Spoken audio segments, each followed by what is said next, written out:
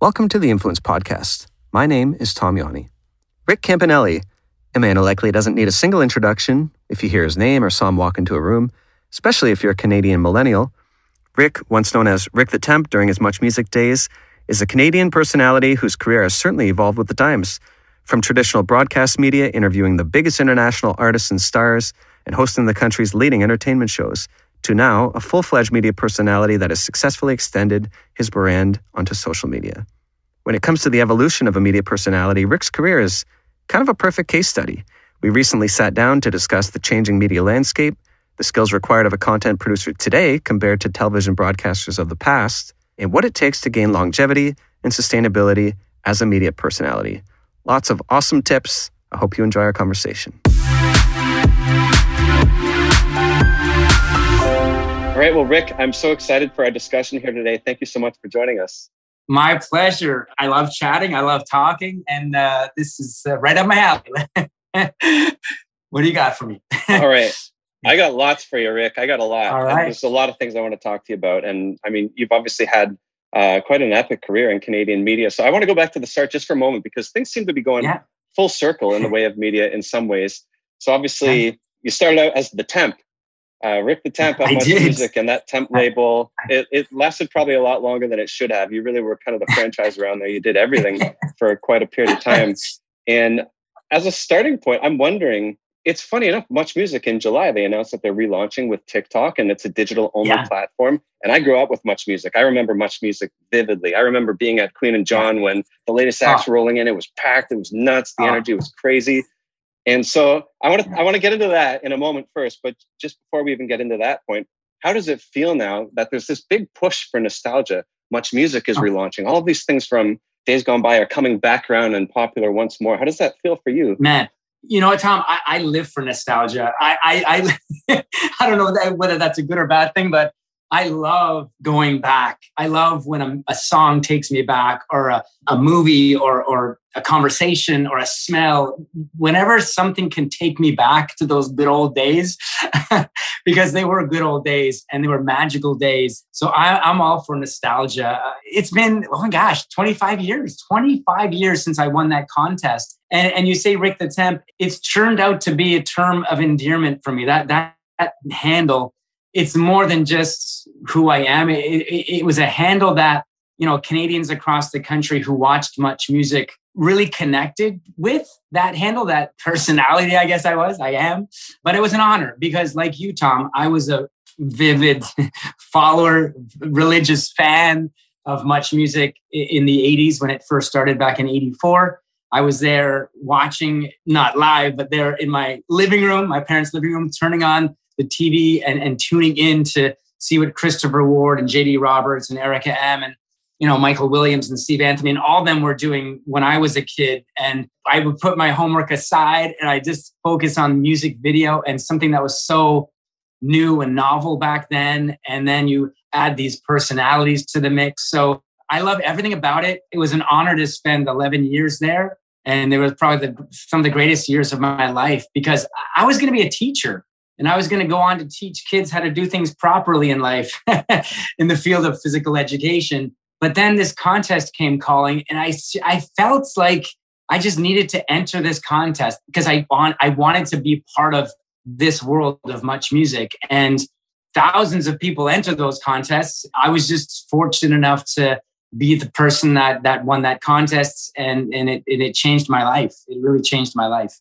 It's so fascinating too, because you're seeing that nowadays there are media companies that are running contests, and now they're opening that up to quote unquote influencers who are now just going platform direct. So just circling back then to the first conversation, like you started with a contest. We're seeing that now. MTV was huge. Much Music in Canada was huge. Yeah.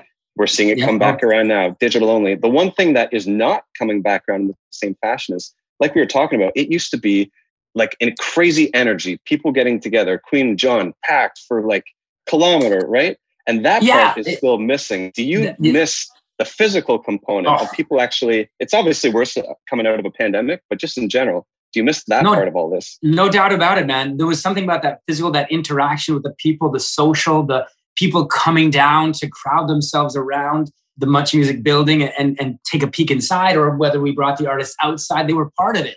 And that's the difference between what we did back then and digital is a beautiful thing. It's a wonderful thing. It's a great world that we're in here, but it's just not the same as being there and living it and smelling it and breathing it and touching it. And, it's adding all those senses to what we did back in the day. Like we would bring, as you know, because you were a viewer, we would bring the top acts in the world to the people. We would bring them right to the people. The people could reach out and touch them, ask them a question, do anything they practically wanted.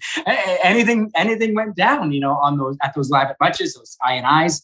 I don't see that these days. The live concerts are a different thing because the band gets up on stage, they perform, they say a few words, there's some interaction, but I miss it. I think a lot of people miss it. And it was a time and place. I was fortunate to be a part of that. 11 years of it, but it's totally different. It's totally different. And life goes on and the world changes and things change and revolve and evolve. But that's just the way the cookie crumbles, I guess, right?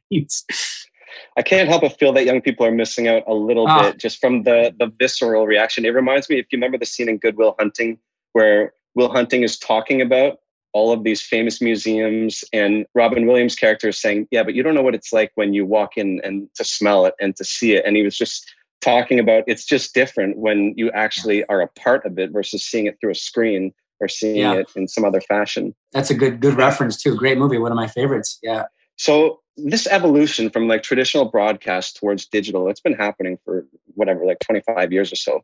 So it's been coming, but I remember my boss at the time, the director of music operations saying, and this was probably going back to the early 2000s, and we were just introduced to these flip phones or whatever they were because we had to use them for much on demand. And he says, one of these days, people are going to be able to watch what we're doing on these things. They could be anywhere. They could be on the subway. They could be on the top floor of the Royal York Hotel or wherever they are, but they could be interacting with us. And we thought, wow, okay, what kind of Jetsons world are you living in?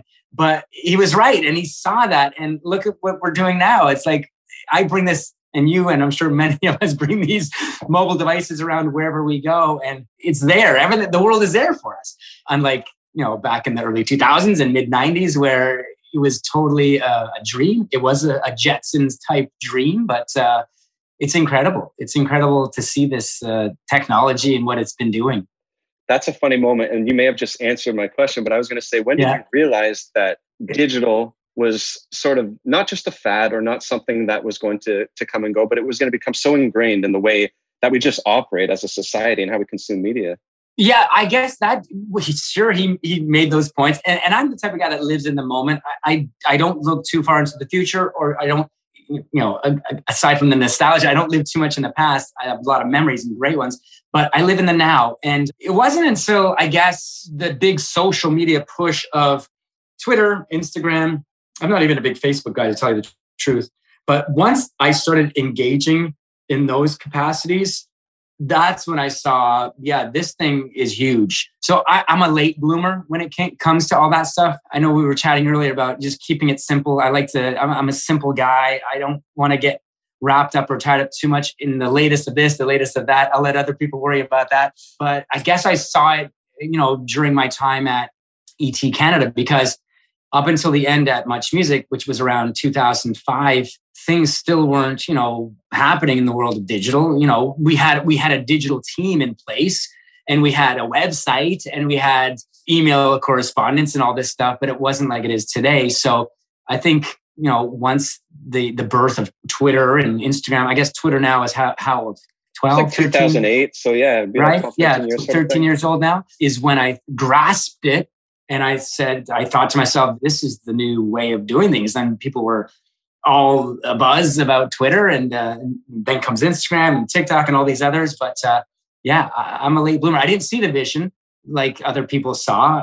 I was just doing my thing at the time and enjoying what I was doing.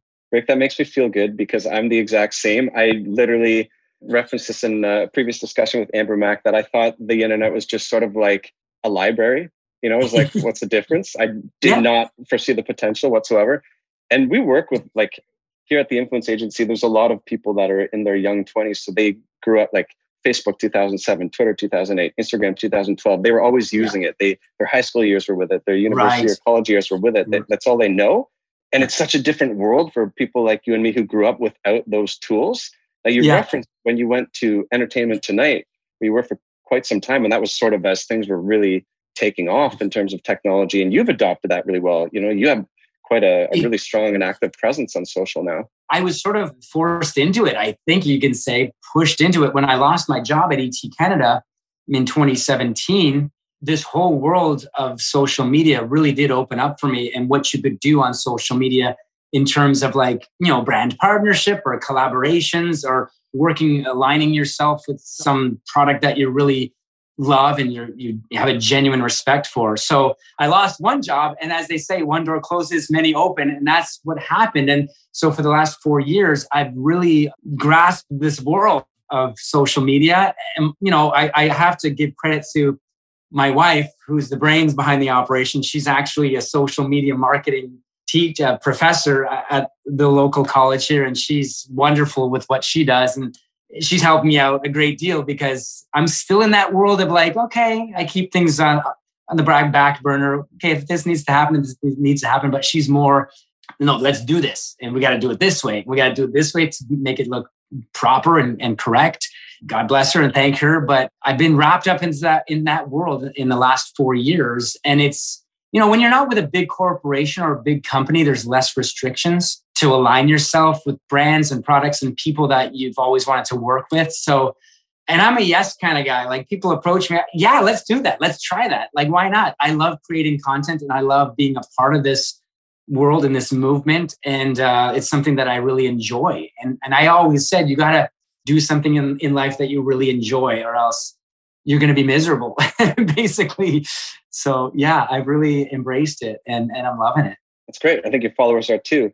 And so I actually want to circle back to your comment about the freedom available to content creators nowadays. But just prior to tackling that one, just one other question, which is when you would have started your career and for forever, up until the last 10 years, for somebody to get into broadcast, to get on television, to get on radio, you were, you know, reporting, interviewing, you're on TV all the time. You were doing live hits, like lots of different, it put a huge demand on your abilities and talent. And the only way that you get in that position is, number one, you have to be able to do it. And it's not an easy thing to do. And it's not something that content creators have to do nowadays because it's a different level of polish required now versus then. And just like the hitting your marks, right thing, right time, producer in the ear, updating that, we're going to break, all this stuff, right? You don't have to do any of that nowadays. Back then, you would need a gatekeeper of media to open the doors to say, I think you could do this. And somebody had to have belief in you.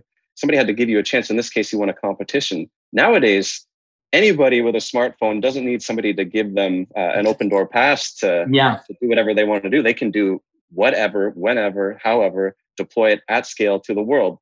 So I'm wondering your views on the role of content producers as it pertains to like entertainment plus news plus like all the different things that you do, because that part of this role has changed so much, where before you needed somebody to let you in and to give you an opportunity. Now anybody can do it. That's probably a good and bad thing. Yeah, I like that. I like when people follow their dreams. Like you got to follow we only have one life to live here, and you've got to go after what you want in life and following those dreams. And if you want to do this for a living, well, there's millions of people doing this, and that's amazing. That's wonderful. Like I say there's room for everyone to do something like this. I was fortunate back then because there was none of this around.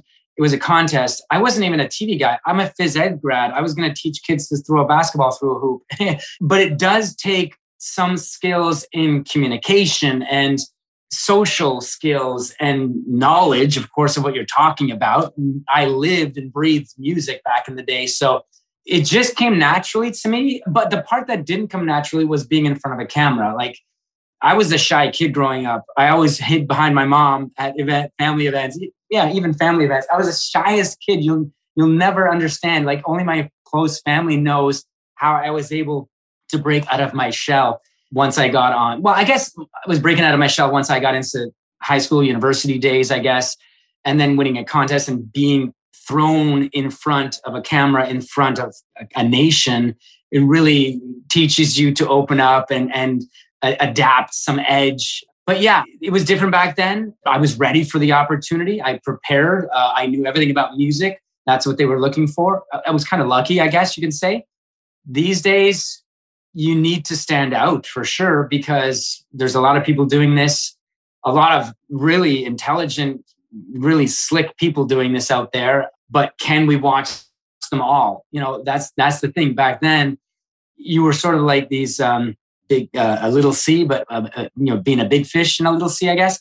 These days, it's the total opposite. It's a did I say that right? Big sea, big fish in a small pond. Small, yeah, exactly. I know what you're saying. What I'm trying to say? A lot. Oh yeah. It's reversed now. There's so much, and it's overwhelming, and there's so much being thrown at us.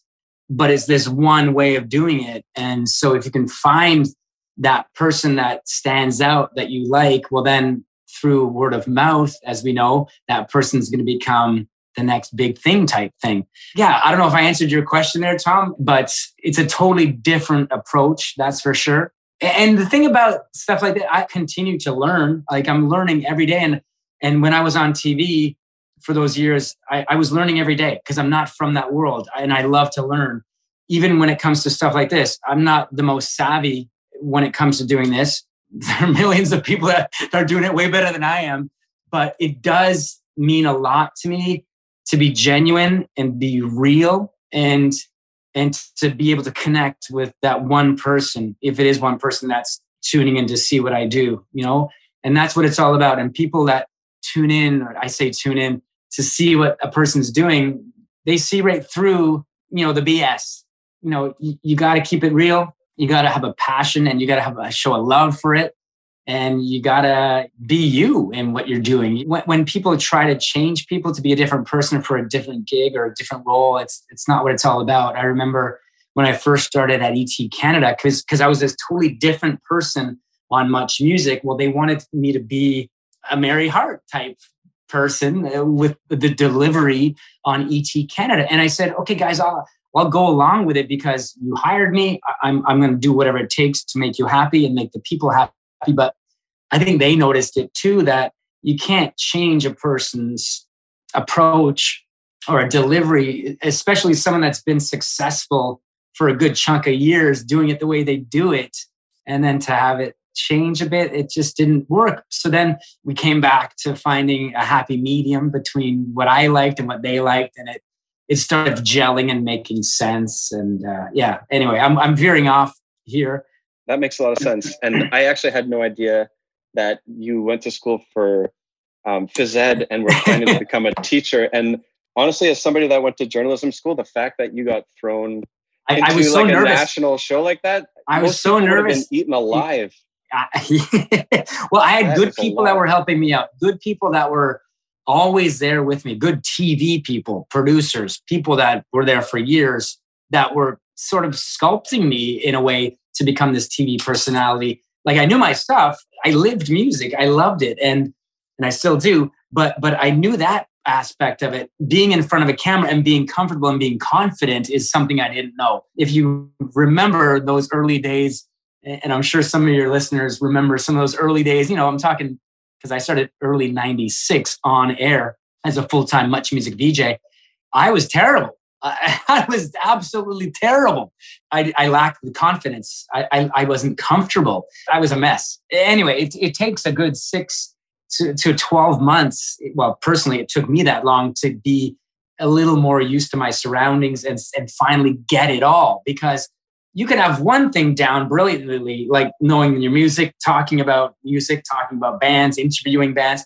But if you don't have those other elements that go along with this whole package, it's going to be a failure. So I had a lot of great people helping me out in those first few years. And I thank them in my mind every day, because if it wasn't for those people that were helping me out in the world of television, I don't know if I would have lasted a year or two. Yeah, I hear you. It's fascinating because I do feel like some of those kinds of skills that you're talking about I fear are going to be a lost art just due to the landscape changing a little bit. But anyways, another discussion for another time. Yeah, and I totally agree with you. Some of those people they'll get lost through the cracks, I guess. And what do they say? The foam rises to the top, or the good ones rise to the top, and they continue on. But it is a dog-eat-dog world in this industry. There's only room for so many. You know, many can try to do their thing, but you know, and now I'm talking about in the world of television.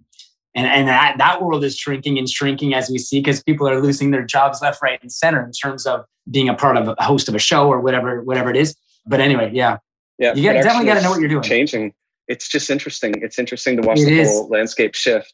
Yeah. And we touched on this a few moments ago, but we were talking about sort of the element of freedom that is afforded. If we're looking at some of the benefits of how media is run nowadays, there is definitely an element of freedom, which perhaps you wouldn't have felt in certain places in the past. You just referenced with Entertainment Tonight that there was some stylistic dancing of how are we going to do this and how am I supposed to make sure I'm hitting the right notes for you? But you don't have that same kind of pressure when you're producing for yourself because you can do whatever you want. I'm wondering about that freedom for you. Being your own boss is the best thing that any person could ever ask for. You know, we all strive for it. It's great to have a boss and work for a company and have that security and not be like a freelancer. But the day I left ET Canada, it was a roller coaster of emotions. I had been with them for 12 seasons. I was in a groove there. I really enjoyed my job there. But, you know, getting let go and being let go out into the world, it's like, okay, it's scary, but it's exciting at the same time. And you get to make your own decisions. There's no one on top of you saying, no, you can't do that. No, we got to do it this way. Let's hold back on that and maybe put a little bit more of this.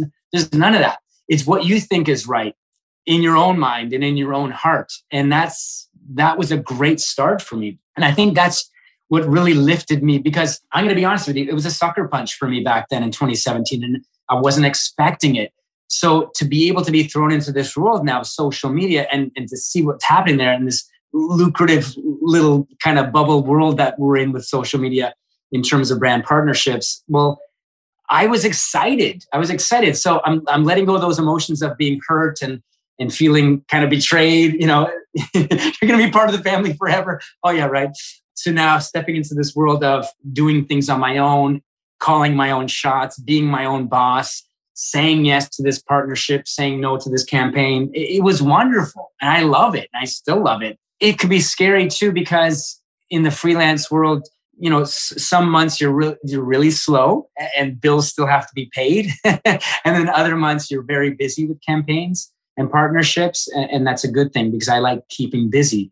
But I'll tell you right now, working for 2 huge corporations in my whole career, I love calling my own shots and making up my own decisions and telling myself what I'm going to do with my day and how I'm going to spend it and what I'm going to work on. I love it. I was afraid of that and going down that road, but you know, everyone needs that push at times, and many doors have opened.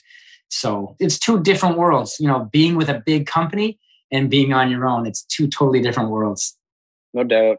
I'm never in front of a camera to any of the extent that you were, but I did work at TSN for a period of time behind the scenes, and the idea of like large corporate media empires versus a more of an independent route is so night and day.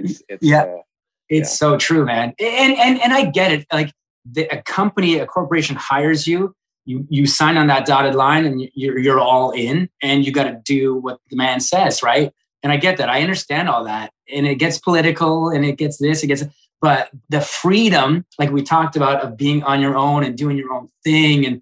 And you're seeing more and more people go down that road. Because to me, it's a better quality of life, because not as much stress, not as much demand, not as much pressure. I'm living the life I want to live. And that just makes sense to me. It's a precious life. It could be a short life. And I don't want to waste any time in doing things that I don't want to do. I want to do everything I want to do.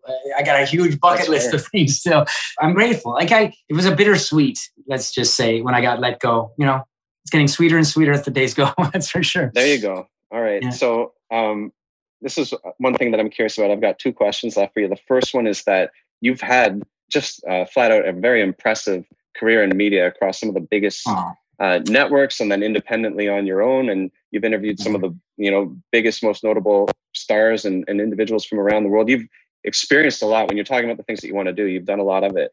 If you, with the knowledge that you have now, we're going back in time to 96, you won the contest. Would you do anything differently? Would you do things the exact same way? What are your takeaways now?